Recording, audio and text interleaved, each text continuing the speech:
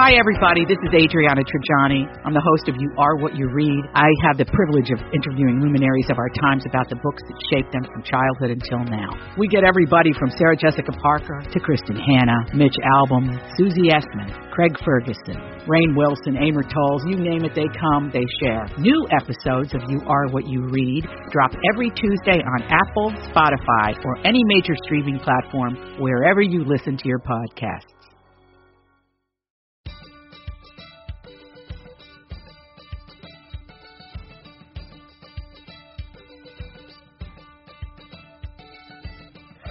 I'm Elizabeth Reese. I'm Marjorie Punnett. This is Best to the Nest, the podcast that is all about creating happy, healthy, beautiful homes that prepare us to fly. And the conversation today is about hard conversations. We're having a nice conversation about hard conversations, Marjorie. Tough ones. Tough talks. Yeah, tough talks is the theme today. And really, this is so interesting because if you think about what is the most awkward conversation that you have to have in your home with your children, or when you think back to being a child and the most awkward conversation that you had with your parents, what does it center around, Marjorie? Sex. Yeah, it does. Yeah. I kind of think it prevents some people from wanting to have children because just knowing that they have to have that conversation makes them like, peace out.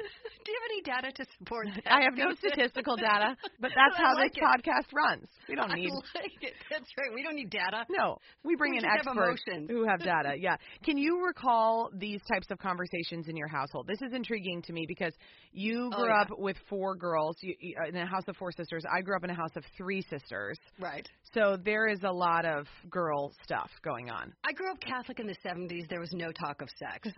There was no talk of sex. But what did happen at St. Margaret Mary's, where I went to grammar school, in 5th grade, Elizabeth, we had Becoming a Person. Oh. And that was where school taught us about the birds and the bees. Yeah. Not my parents. Did you ever have a conversation with your parents about it? No. And this is what's so funny to me when I look back at this is not only did I not have a conversation about it in a serious way, I would come home and report back to them about Becoming a Person, and they found it hysterical. So they viewed my sex education as entertainment. Oh, gosh. As opposed to them giving me any sort of information beforehand. And what's funny is I think because I had three older sisters, I wouldn't say our family was prudish, but we really didn't talk about it. And in those days, there wasn't a lot of media that was coming into our life which would have exposed me to it. For sure. Which I think is what's different now is, I watched The Brady Bunch. There was nothing. Love American Style was a show that I don't think you remember, but that was my sex education because you knew something happened when the lights went off. Oh, isn't that intriguing? Like, for the longest time, I thought it only happened if the lights went off. Yeah, some people probably do live by that. but it's not I don't think it was necessarily unhealthy because I found out in good time, but I really didn't understand all of the mechanics and all of what was going on until about 5th grade, which is funny because I'm the youngest of four, so it wasn't even filtering down to me from my sisters. It's a fascinating thing because as the oldest of three, I didn't know you were responsible anything. And I remember my parents I grew up in a conservative household, and so there was sort of a way to look at that conversation. I mean, right. we learned, I remember them giving us a book and being like, let us know if you have any questions about how this works. And then being horrified by finding out how babies are actually made. Which when you think about it, it still sometimes is kind of a shocking thing. I mean, you're like, wow, whoa, that's really what happens. But then I recall. That's going to happen to me? Yeah. What? How? But then I also remember there being a real black and white viewpoint on it that I think was challenging for me as I sort of got older and figured out my life. It was really either within marriage or not at all. Yeah. Oh, for me as well. And so I do think that makes things more complicated as you're choosing to have these conversations with your kids. What do you tell them about that? If maybe that's the way that you were raised, but that's not necessarily the way that then you behaved, right? I mean, let's be real. So that conversation is important. What you just said there, I think, is the most important thing to remember, although the expert's coming. But to me, that's one of the most important things about that conversation about sex is, and we'll get into, my children are grown, so we'll talk about that in a minute, but what was really important to me is that I was always 100% honest with them about the choices that I made about sex, because I never wanted to be a hypocrite. Wow. And I think that that's really, I just think that's so important on so many levels. I mean, I'm not talking about having that honest conversation about my sex life when the kids are sick. For sure. But as they grow older, I think people need to be honest with their kids about what their beliefs really are and how they live them out. If you had a belief system but you failed yourself in that sense in some way, be honest about it. Yeah. So anyway. It's complicated because it doesn't just have to do with sex. It has to do with how you feel about your body, how you respect your body, making choices for reasons that are supporting your well-being. I mean, it's such a complicated thing, and so I'm really glad that we have an expert here to talk about it. So this is Dr. Heidi Croat, and she is on our show today. First time we've had a doctor on the show. Feels very good. She is a professor, a family sexual communication researcher, and a parent educator, and she has this parenting education program, which I think is so cool. It's called Beyond Birds and Bees, Communicating Your Values to Raise Sexually Healthy Kids. And Elizabeth, I bet she's got data. Oh, I'm sure she has data, and she wants to help parents navigate this often taboo topic in a way that is consistent with their own family values and also in touch with reality. And when I read that last line, I felt like, okay, this woman has totally got it, and I'm so excited to have her on Best to the Nest today. Hi, Heidi. How are you? Hi, I'm great. Thanks for having me on. Oh, we're so glad that you're here. Heidi is a friend of my friend Erin, and Erin said to me, okay, this woman has helped me through some major conversations and questions that I've had as parenting, and I think that she would be such a good person for you to talk to. So I was so happy that we got connected. And I think we're going to start with just the most uncomfortable part, Heidi, which is, why is this so uncomfortable? I mean, this is something where when you bring up the conversation of the sex talk, it increases blood pressure, it makes your chest tighten, and I'm just speaking from personal anecdotal experience, but I have to be right? You are absolutely right, and I hear it all the time, and I see it even when I'm doing a speaking event and talking to parents. When I'm talking about the topic, I can see them sweating and getting nervous, and they're not even the ones talking about it. So I know that it is one of the most, really kind of nerve-wracking conversations parents are trying to prepare for. But you all shared, both of your examples of how your parents didn't say a whole lot to you. I think that is one of the reasons it is so awkward and uncomfortable for us. We don't have a script or an example to follow. Yeah. Right? Our parents didn't have these conversations in a way that I think a lot of us would like to have the conversations with our kids. And to be fair, that's not our parents' fault. Their parents certainly didn't talk to them about it either. Right. So we don't want to blame our parents for it, but I think the fact that we don't have that script to follow makes it uncomfortable because it means that we have to navigate it completely on our own. It's funny to me as you talk about we shouldn't blame our parents, and this is sort of a weird thought. I'm actually glad they didn't talk to me about it. I think that would have made me more uncomfortable. But I think the key is that somebody has to talk to you about it. I mean, I'm glad that they had it was a very clear sex education class in school. I made sure that as parents, actually my husband did it, and we'll get into that, but I think it is probably a conversation, or I'll ask you the question, is it better to have the conversation at home than to let anybody else do it? Yeah, and it absolutely is. And I think, but what you said about a lot of us might be happy our parents didn't because we can imagine how truly uncomfortable it would have been. Yeah. But the key is, right, if we talk to our kids about it when they're young enough, then it's not uncomfortable. But talking to your 12-year-old about it, that is not going to go well.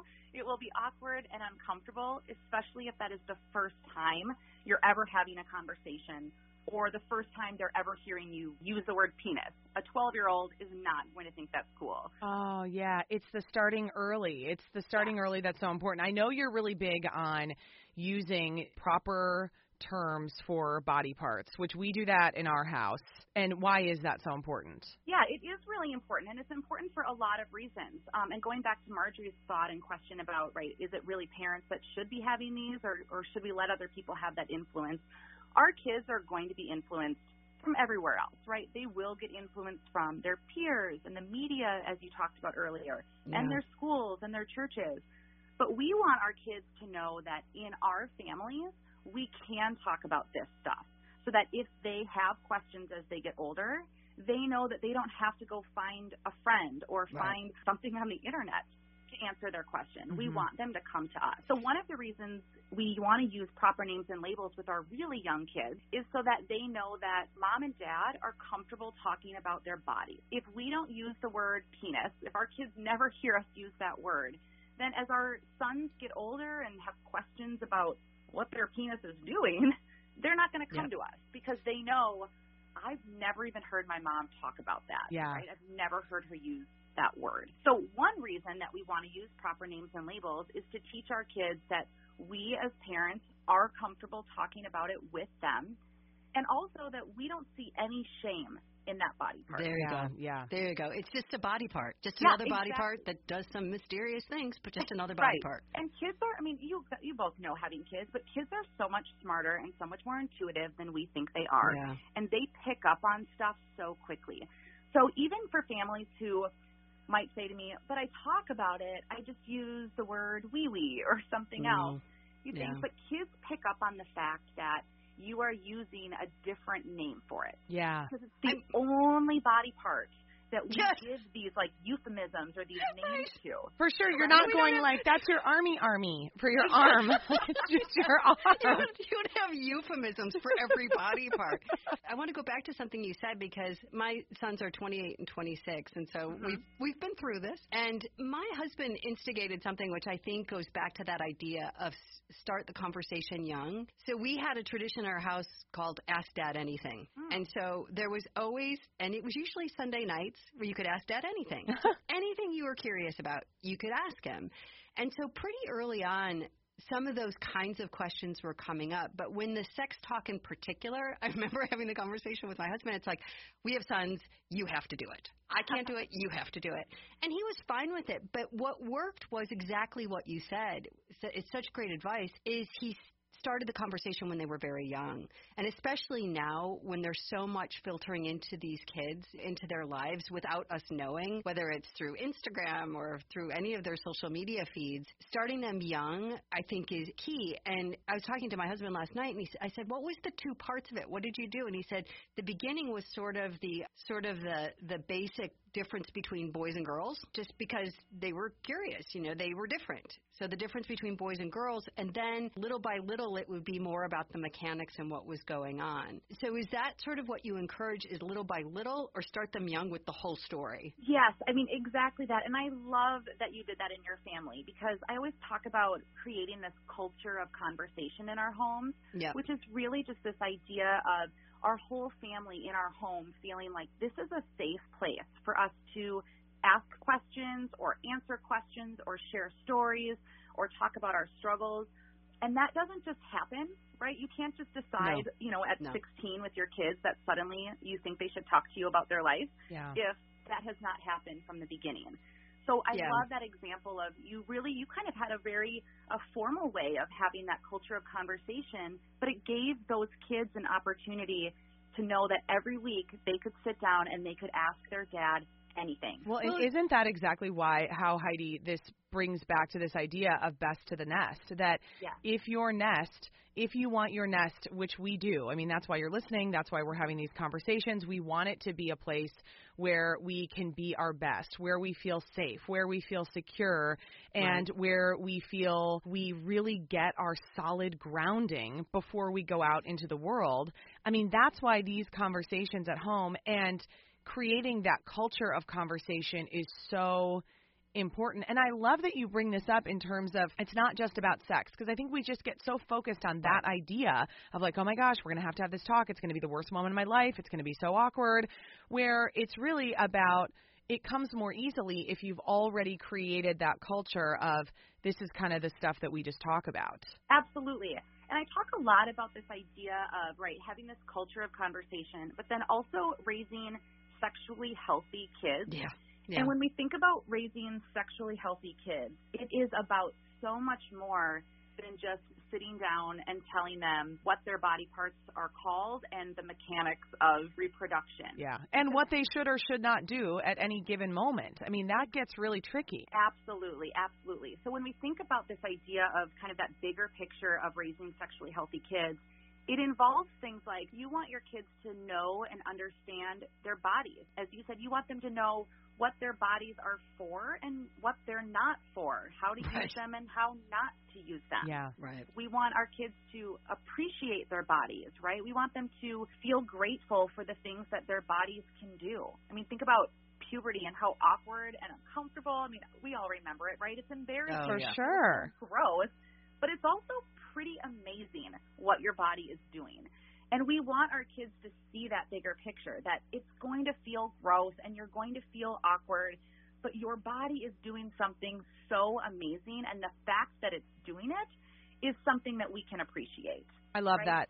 Well, I think it goes back to, again, of if you want them to be sexually healthy and have great attitudes about their body and about their sexuality, that you also have to tie that to there can't be shame involved in that. Yeah. And I think that's a big shift, I think, for many generations of if you're going to have a conversation about sex, you can't mix in shame and guilt and all of those other things. I don't think. And I think when the Ask Dad Anything sessions would happen, which were always just, by the way, for parents, they're really fun, and you should jot down the questions over the years because they'll be funny. But like for one of my sons asked my husband, because when we lived in Atlanta, in order to get to our house, you had to pass about 6 strip joints. Oh boy. Because it just and so the signs there was stuff going on. Yeah. And I remember there was a silhouette of a naked woman, just a sort of a black silhouette of a naked woman. And so my son on one of those sessions asked, "What is that? What's happening?" And basically my husband was like, well, women dance naked in there for men. And then my son's question was, do men have to dance naked too? That's a great question. And my husband's like, no, they don't. And then a lot of times with questions like that, I mean, there was more to the story, but then it just falls away and it's demystified. But there was no shame in asking about what that is. And I think any kid will come up with questions you couldn't even imagine, but I think it's so important that the question never be shamed. Exactly. And I think that the way we respond to our kids' questions is going to be really influential on whether they feel guilt or shame about their bodies or the behaviors that they do.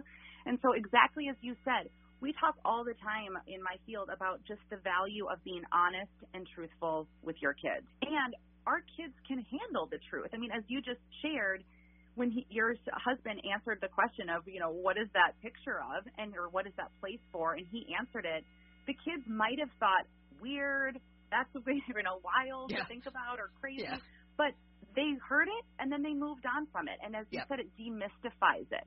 So do you recommend, Heidi, do we wait until our kids ask questions, or are we piping in at certain times? How does that work for you?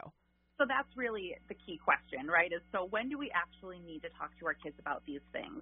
And I love to use, there's this wonderful researcher, her name is Dr. Ann Bernstein, and she has this great research that talks about developmentally what our kids are ready to know about sexuality, reproduction, family planning, etc.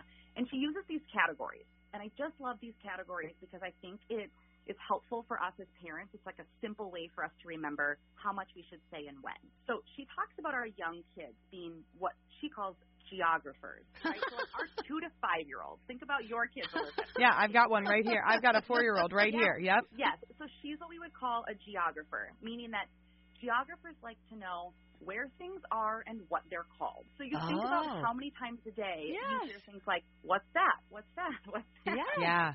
Right? Or how many times a day you are helping your child learn vocabulary, the books that you're reading, saying, what's that a picture of? Can you find the red one? Can you show me what number this is? Those geographer brains just love to soak in those names and labels for things. They love that, what she calls this geography of it. But that next group, we would call maybe our 1st through 3rd graders.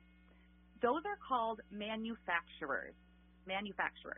So manufacturers like to know how things work. They are no longer satisfied with you pointing at things and telling them what they're called. For sure. They want to know, but how does that work? Right. So when we put this in the context of talking to our kids about sex, think about really wanting to maximize their geographer or manufacturer brain. So we've got these geographers, and you think about just the value then of using things like proper names and labels, that's going to set the stage for the bigger conversations when they're older. Mm-hmm.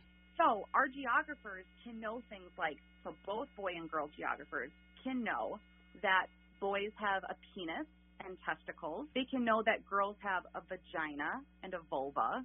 I mean, there's like 100 things to our bodies that they could know about. But yeah, there's a lot happening down there. We'll just pick two. I picked the two. Yeah, that's good. Vagina and vulva. They can know, our geographers can know that babies grow in a uterus, because they do, right? We are so quick. I think we have this like history in our culture of, talking about babies and bellies and tummies because it seems easy. Yeah. And yet the word uterus is not that hard to say. And your 3-year-olds can say the word uterus. And if we call it that, they're going to go, okay, cool. Okay, this is like a revolution for me, because I have been saying the baby in the tummy thing, and and I say we say penis, we say vagina, we say, all that stuff, but I realize, so every time my daughter and I go to a theater production, we drive past the hospital where she was born. Yes. And I always say, Bernie, that's where Mama had you. That's where you were born. And that's where Frankie was born. And we say it every time. And then she's been sort of asking more questions about that as we go down the street. And it's kind of nice because it's just the two of us and we're in the car. Yeah. And she'll say, well, was I under your shirt?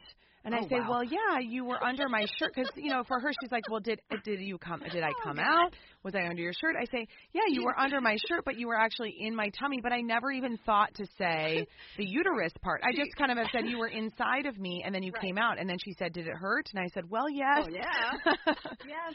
So this is exactly a geographer conversation, right? Because what she's asking is like, where was I? Yes. Under your shirt, or where? So she wasn't quite ready for you to explain how you got in there. For sure. But she wants to know where. And yet the word uterus, I think we just aren't used to saying it. And yet what it does is it tells our kids that there is this really cool place in our bodies that is designed just to grow and keep a baby safe. Yeah. If she ever asks you, Mom, my daughter, one time we were at Target, she was like 2.5, and there was this man who had kind of a big belly, and my daughter wanted to know, is he having a baby? Sure. Yeah. Right? And I was able to say, I was nervous that he heard me. Yeah. Or he heard us, but I was able to say, no, he's not having a baby. And you know how I know that? Because only women can have babies.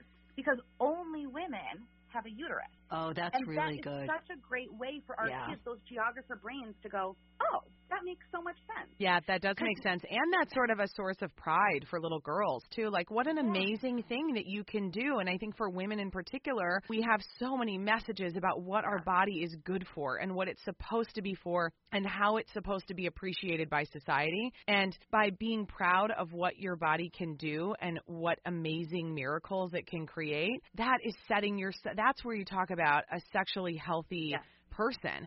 It's having that attitude about it instead of what are these parts of me that all the messages they're getting from the outside are that it's supposed to be appreciated by somebody else, which is brutal. Exactly. And those are the things that then we start to talk about now. And imagine, again, when your daughter is maybe going through puberty and starting to pay attention to those messages from the outside world that you're talking about. If she already knows how cool it is that her body is doing this, even with those messages, she'll be able to still have that other perspective, that it's still kind of awesome what her body's doing. I'm still stuck on the idea that Bernie thinks Mom lifted up her shirt. And I know. But this is the key to why you have to have the conversation, because at some point that would be quite frightening, for her, because she's a little girl. She's thinking, if I lift up my shirt someday, is there going to be a baby there? So I think it's always, I love that idea of the kids' brains and what they're ready for. Yeah. And I love the idea that right there was the conversation where Bernie's trying to figure it out. So we've got the little geographers, then we have the manufacturers, and then where do we go after that? Yes. So those manufacturers are the ones who are going to want to know how it works. So your geographers even can go so far. I always say give them as many names and labels as you can. So even things like you can say that it takes a man's body and a woman's body to make a baby. You can say that there's a sperm inside of a man's body and that inside of a woman's body is something called an egg. And if the sperm and egg meet, a baby can be made. Those are things that even geographers can know, because all they care about is the fact that you just gave them this really cool name or something. But those manufacturers are the ones that say, but Mom, how do the sperm and egg meet? Yeah, good question. That's a legit question. And begins the conversation. Yes, exactly. And that begins the conversation. And so when your manufacturers, and again, we're talking like first through third graders. Yeah. So when they ask questions like that, you should confidently know they are ready to process that full information. So you can tell them actually how the sperm and eggs meet. Yeah. Do you want me to tell you what that might sound like? Yes, we do. Okay. Because I'm aware of how it works, but Right, I do think it's nice to know how to say it because I have never explained that to anyone. And I'm aware of how it works, and I deferred to my husband. So I've actually never had this conversation with my sons. Right. So the cool thing that we get to do is when we're having these conversations, we also get to share a little bit of our values in here without having to overwhelm them. Mm-hmm. The key here is, like, we don't need to sit down and have an hour-long conversation about this. It is just taking chunks of information as they come at this age, at least. So one of the things that we could say is if your manufacturer comes to you and says, how did the sperm and egg meet, right? Then you would, first of all, validate them. Like, that is such a great question. I'm so glad you're asking, even if you're panicking on the inside. So don't giggle and laugh here, which might be my reaction. Oh, just like everything you can do just to take a breath and Yeah. not try to laugh your way out of it.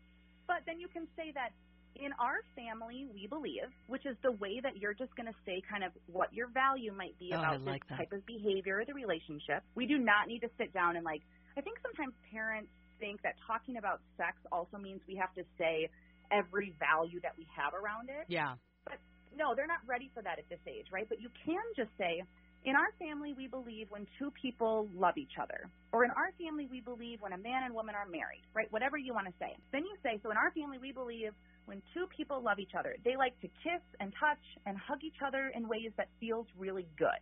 Okay, right? why am I'm repressing the urge to giggle. I'm like 10 right now. I know.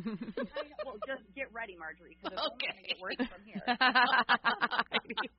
So then we would say one of the ways they do that.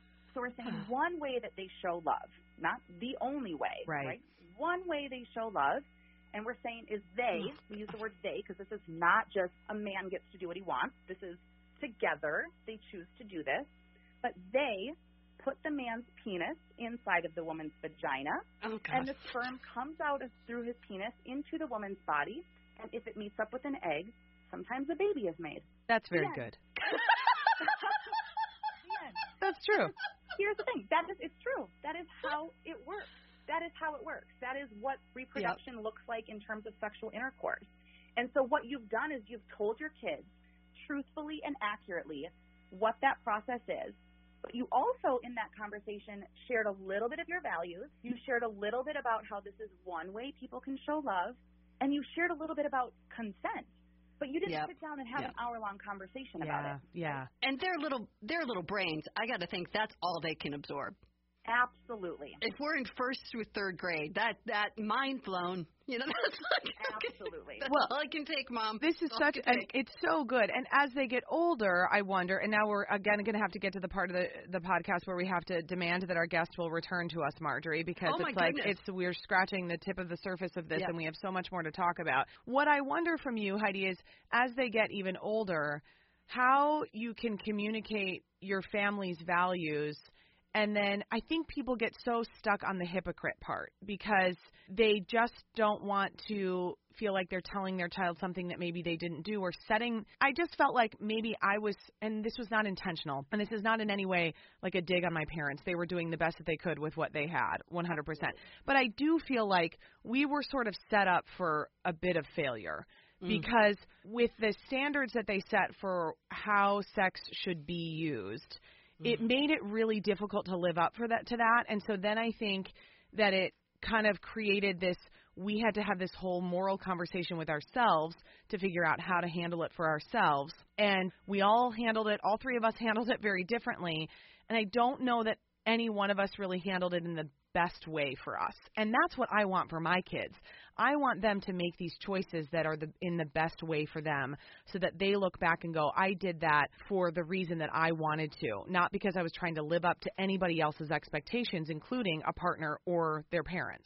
You are absolutely right. And we can certainly talk about it when we have more time, because part of what you're describing, that's where we talk to our kids about things other than sex even. So part of how our kids learn that is really through a process of learning how to make decisions. So what you're talking about is not only should people know what decisions to make, like have sex at this time or with this person or not at this time, but they need to know why they would make that decision.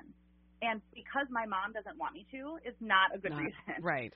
So we need to be able to teach our kids what decisions to make, but more importantly, we need to help our kids learn how to make decisions. The how is important. Huge. And the how then, that when they're young. And that's, again, I mean, that's a holistic view that you're having, that you're sharing with us, which it isn't just this one tiny sliver. It's if you have this sort of philosophy about your parenting and really about how your home operates, then those conversations that we've deemed more taboo or awkward will automatically be easier and sort of just within the fold of the culture of your home. I love your perspective on this. I can see why my friend Erin has been raving about you, Heidi. This is just so delightful. I also am going to need your cell phone number so I can text you directly. Thanks.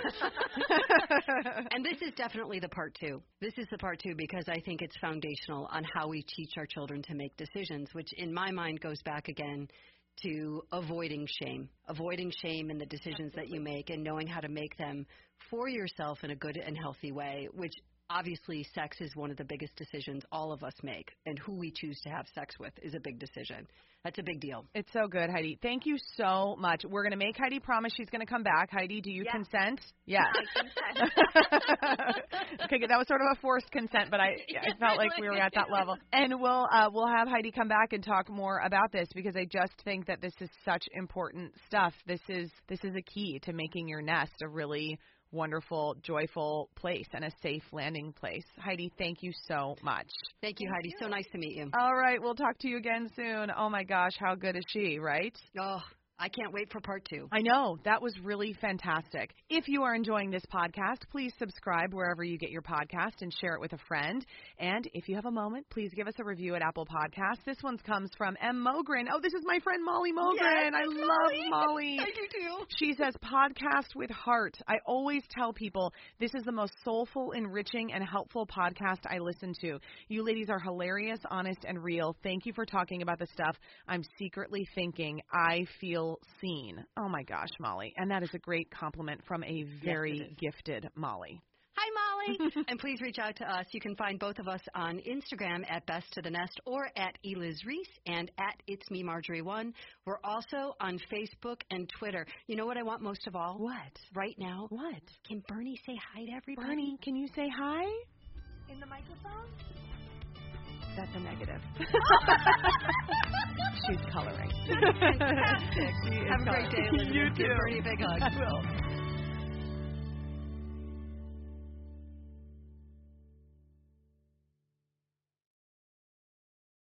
Grab a 30-day free trial of Live by Live Plus, and you'll get unlimited skips, commercial-free music, and all of the podcasts and live streaming events you can handle. Visit livexlive.com/podcast1 to learn more and start your free trial.